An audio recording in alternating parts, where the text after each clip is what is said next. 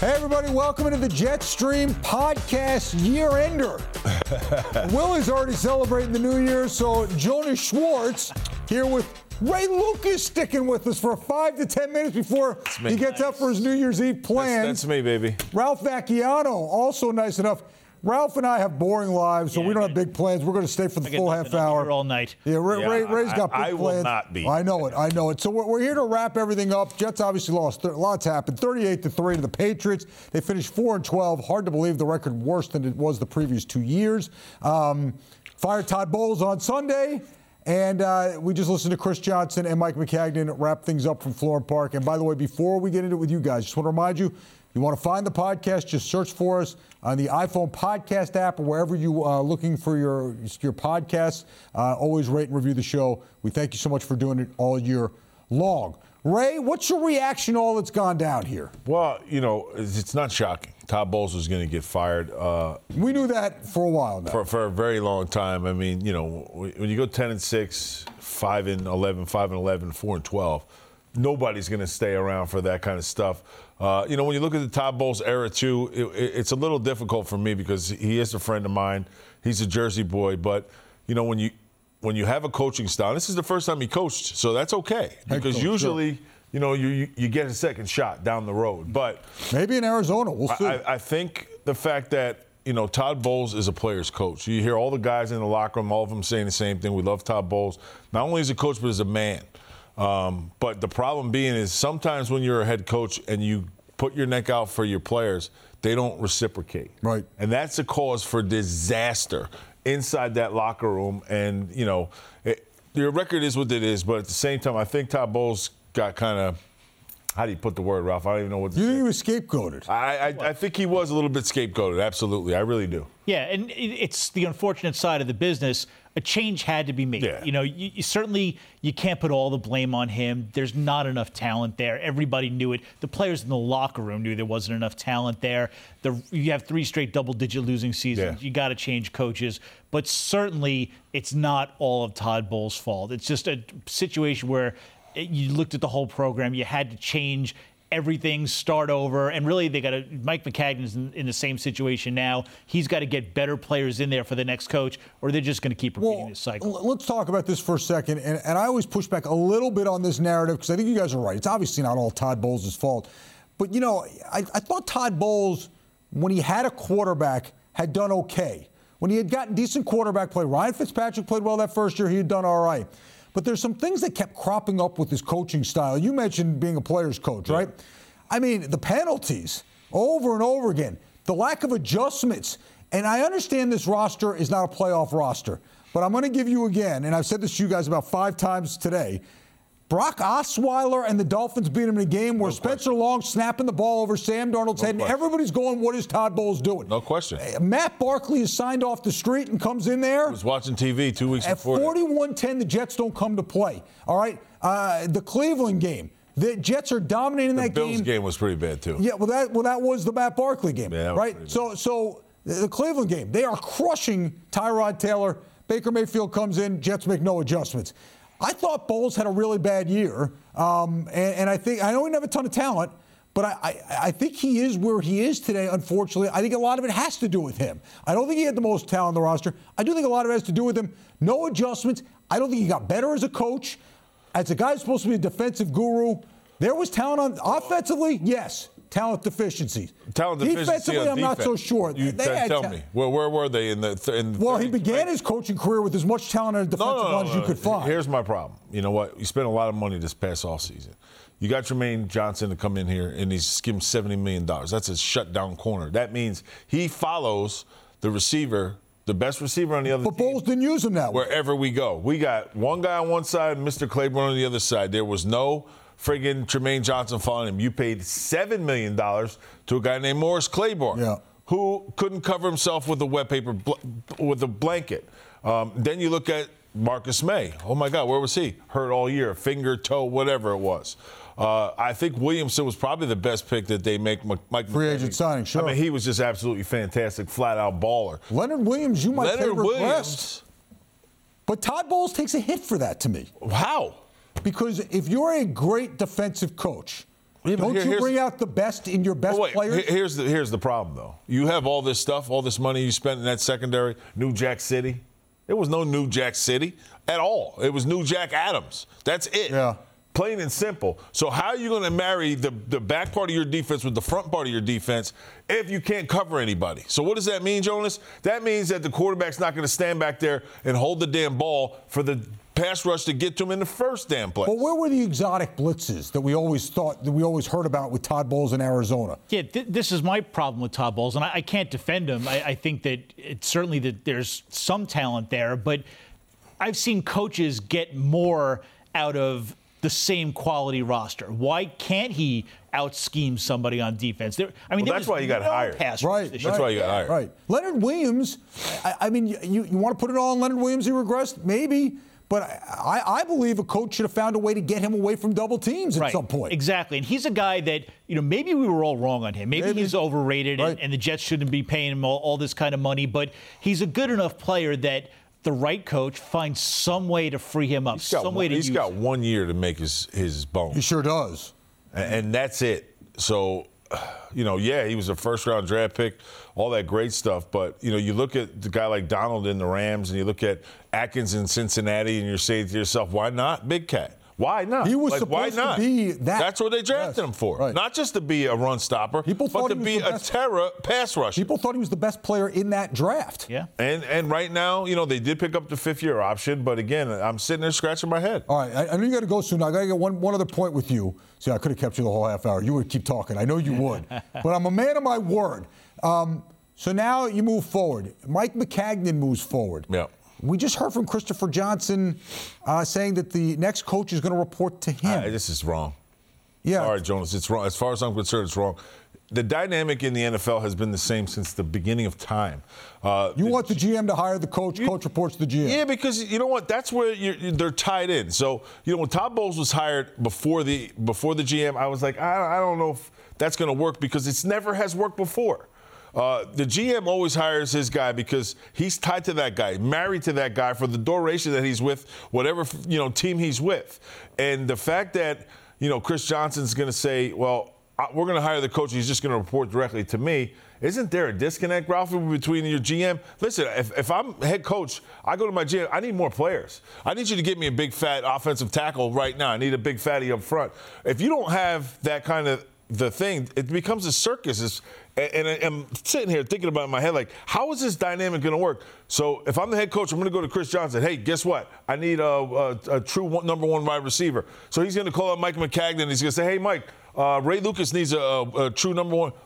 Does that sound crazy to anybody else or just me? No, absolutely. To me, it's absolutely insane to do. How about the other way? If Mike McCagnon drafts a guy that he believes in and then coach doesn't want to play him. Anybody here named Christian Hackenberg? Something like that. There's all sorts of built-in problems. What I don't get be a nightmare. Is why are the Jets, of all franchises, trying to reinvent the wheel here? What have they gotten right over the last 20 years where they could say, you know what, we can come up with a structure that's going to be better than everybody else's? Didn't Seattle have a similar, just to throw out there, and Seattle was a rare situation, didn't Seattle have a similar structure with Carroll and Schneider?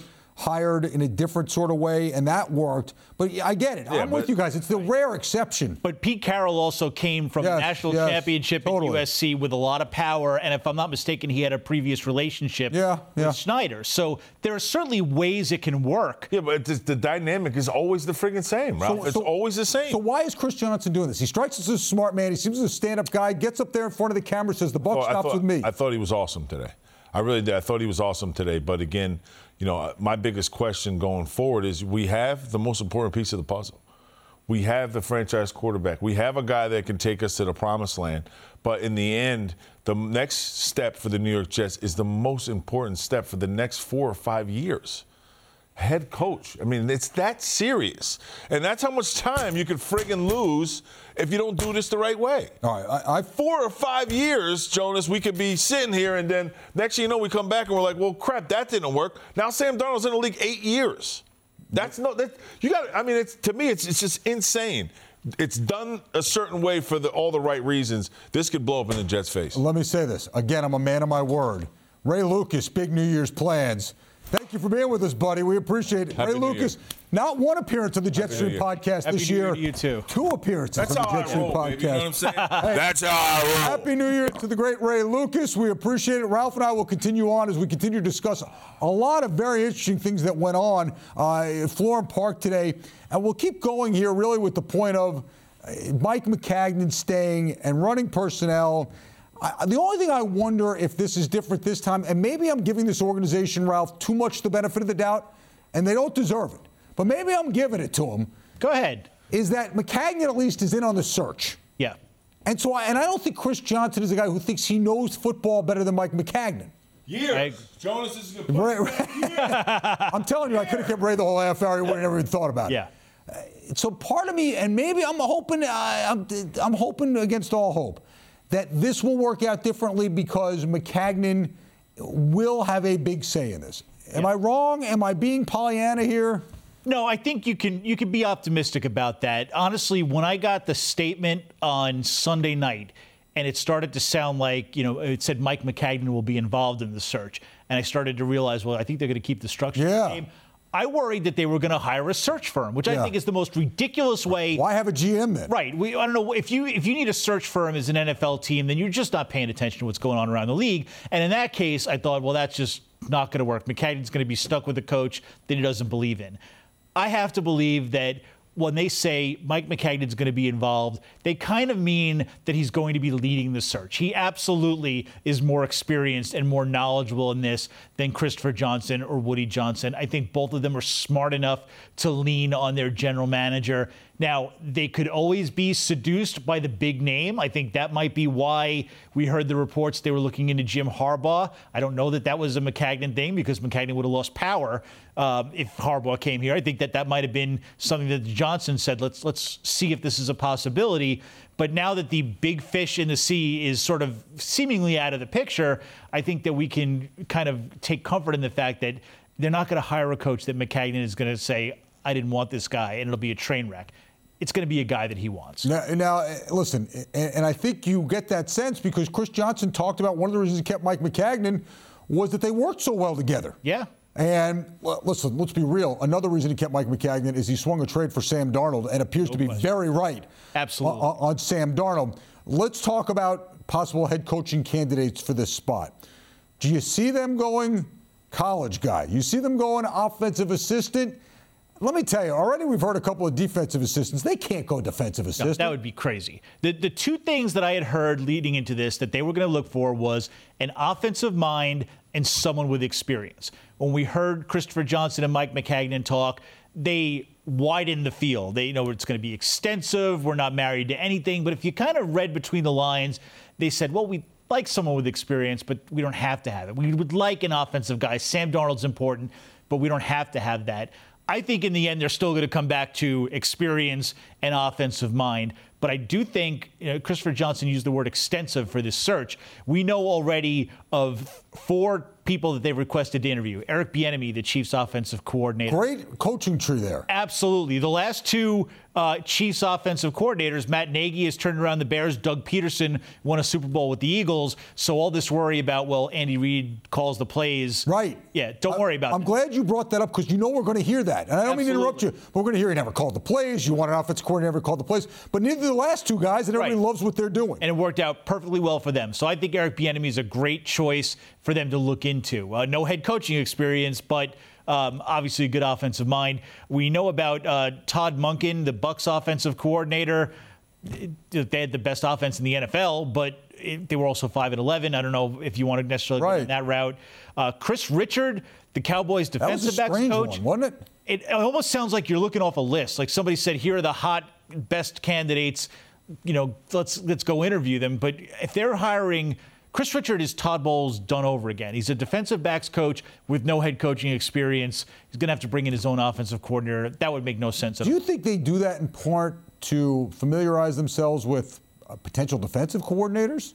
Although you would like to think the next head coach would assemble his own staff. Yeah, I guess that's possible. I've heard of teams doing that. But if you're doing that, to me, you're not focused on the actual prize. Yeah. You got to look at your head coach. Right. That's the most important thing, which is why, these are the early names, and we're getting them because they have to file paperwork to actually interview these guys. There will be others. I still think they're going to talk to Mike McCarthy. I know they've done some background work on him. I believe they're going to talk with Jim Caldwell, the former Colts and Lions. Can you sell Jim Caldwell to a fan base that just watched?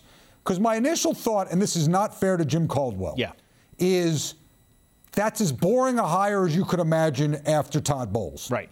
You know, the same, I mean, just what Todd was, well, a fun guy and a smart guy and really a vibrant guy away from the cameras, couldn't have been more boring in front of the cameras. Right. Jim Caldwell's boring. Absolutely. But I feel like that's unfair to some point because he's an offensive mind and probably did better as a head coach than people remember him as. And I think that's absolutely true because the reaction I get to Jim Caldwell is, no, not him. Yeah, that's what my What did he ever do? Okay, right. Well, let's take a look at his record. 3 years, I think, in Indianapolis, 2 terrific years. They were a Super Bowl contender in those years. Then he loses Peyton Manning and the wheels come off. Right. He goes to What was Detroit. that Tony Dungy's team, in essence?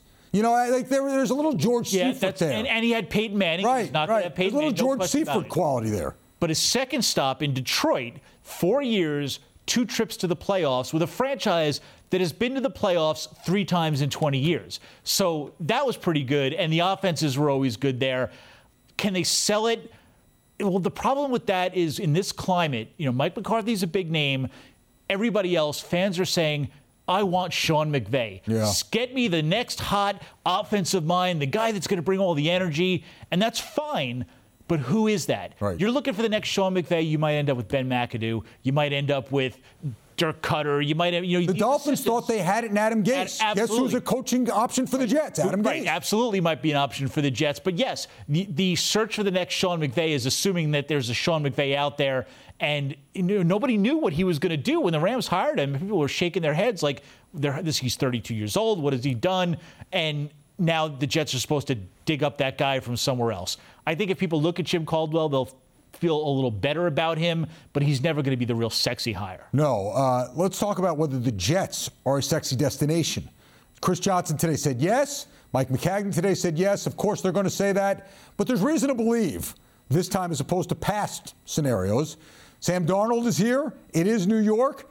I believe the Jets showed good patience with Todd Bowles. If the Jets had fired Bowles after last year, which so many people wanted, I think the Jets were in Cleveland Browns territory. Right. It would have been hard to get somebody else to come in here. So I thought they were right to be as patient as they were with Bowles, even though my old buddy Beningo would skewer me every time I'd say it to him. So I think it's a good destination, but already we've seen Jim Harbaugh said no, apparently. Iowa State head coach says no. Is that, and that, I mean, so what was your reaction to those two guys apparently saying no? And then Lincoln Riley sort of said no NFL. Right. What's your reaction to all that? Well, I think, first of all, with college coaches, they always say no until the day they're introduced as the next head coach in the NFL. They don't want to ruin their recruiting. So we're taking their word for it right now that they don't want to be the Jets head coach. I think with Jim Harbaugh, he wants power to go along with everything else. He's not going to get that if he's coming to work with a general manager that he doesn't have a previous relationship with. Matt Campbell, I think, may just want to stay at Iowa State. Yeah. You know, sometimes guys are more comfortable in a college setting, so I'm not too worried about that. I think for other coaches, there's pluses and minuses.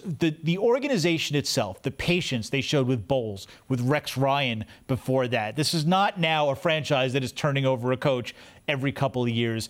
That's important. The franchise quarterback is huge. A lot of coaches will look at a situation and say, how am I supposed to win there if I don't have a quarterback? And that's a big thing if they've got choices. The cap room is huge. The idea that they can come in and build a program. They're not stuck with a ton of veterans that they can't get off the roster. Right. You know, they can look at what at times can be a dysfunctional locker room and say, you know, we can move something. If I want to get rid of this guy, I probably can. We have the cap room to eat that. This is as moldable a situation as there is. Absolutely. All of that is important. The only negative is you sort of need a thick skin and to be the right kind of guy to handle New York, because it will obviously turn on you very, very fast. And some coaches look at that, and I've heard Mike McCarthy might be a guy like this. He was in Green Bay. He was the king up there. He was sensitive even to that smallish media group. He looks at New York and thinks, oh, I don't necessarily want part of that. And it's important to bring that up because there are other coaching situations that have similarities to the Jets in terms of you can go to Cleveland, coach, Baker Mayfield, and be out of the spotlight to a different degree. You go to Arizona, Josh Rosen, I don't think had as good of a start to his career as Sam Darnold has, but he didn't have any help at all. Right.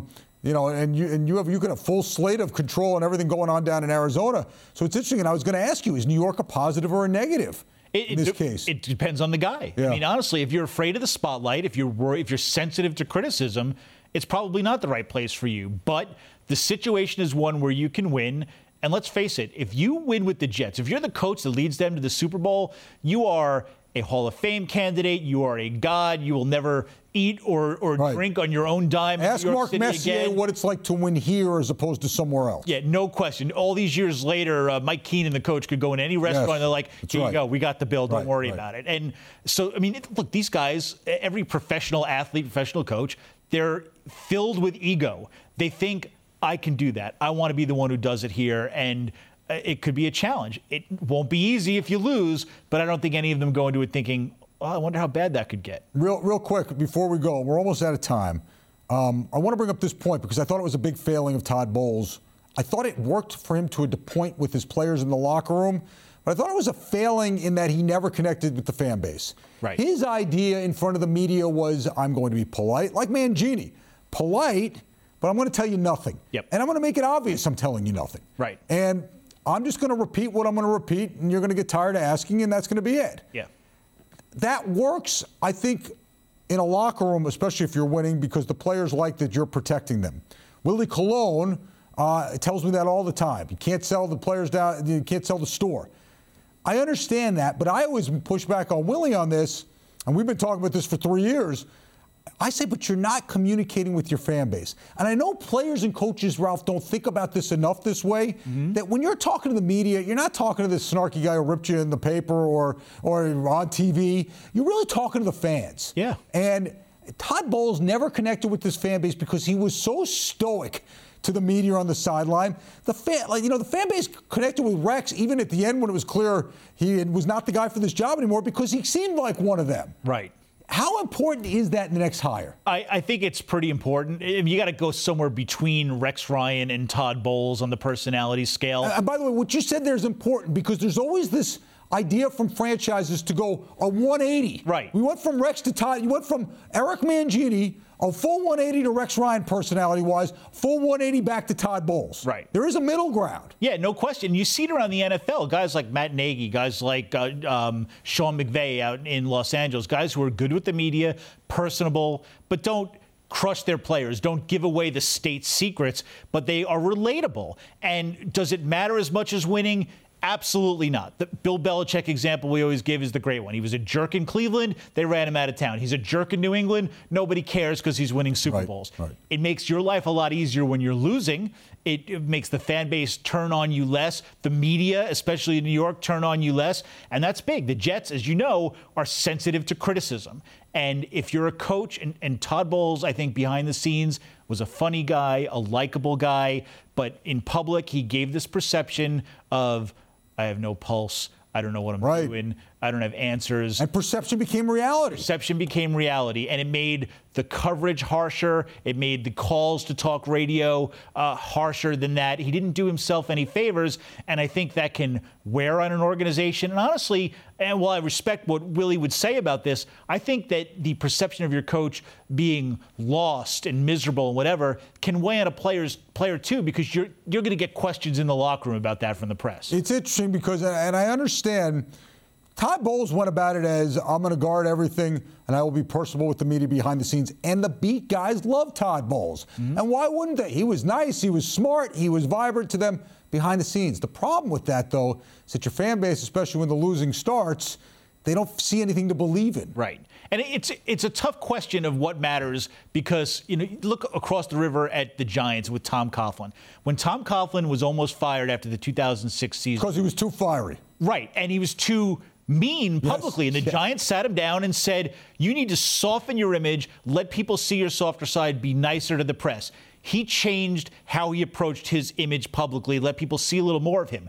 Now, what mattered more, that or the fact that he won a Super Bowl the next year? Right. You know, it depends on who you ask, but I think that if he had changed his approach and still lost, it wouldn't have mattered at all. If he had won a year earlier, people would have said, hey, you could be an idiot. We just won a championship. So the winning is going to matter in the end, but you could certainly make things a lot more pleasant and make your life easier if you show a little personality, a little willingness to engage with a fan base that, quite frankly, for all the money they spend, deserves that. They're starving for it. No question. They are starving for it. And by the way, again, I think the point of a middle ground, and we're going to wrap up with this, is a great one because, look, Herm Edwards, Mr. Outgoing, Eric Mangini, Mr. Guarded, Mr. Quiet. Polite, guarded, quiet. Right. Wouldn't even tell his owner what was going on, which is why he didn't last.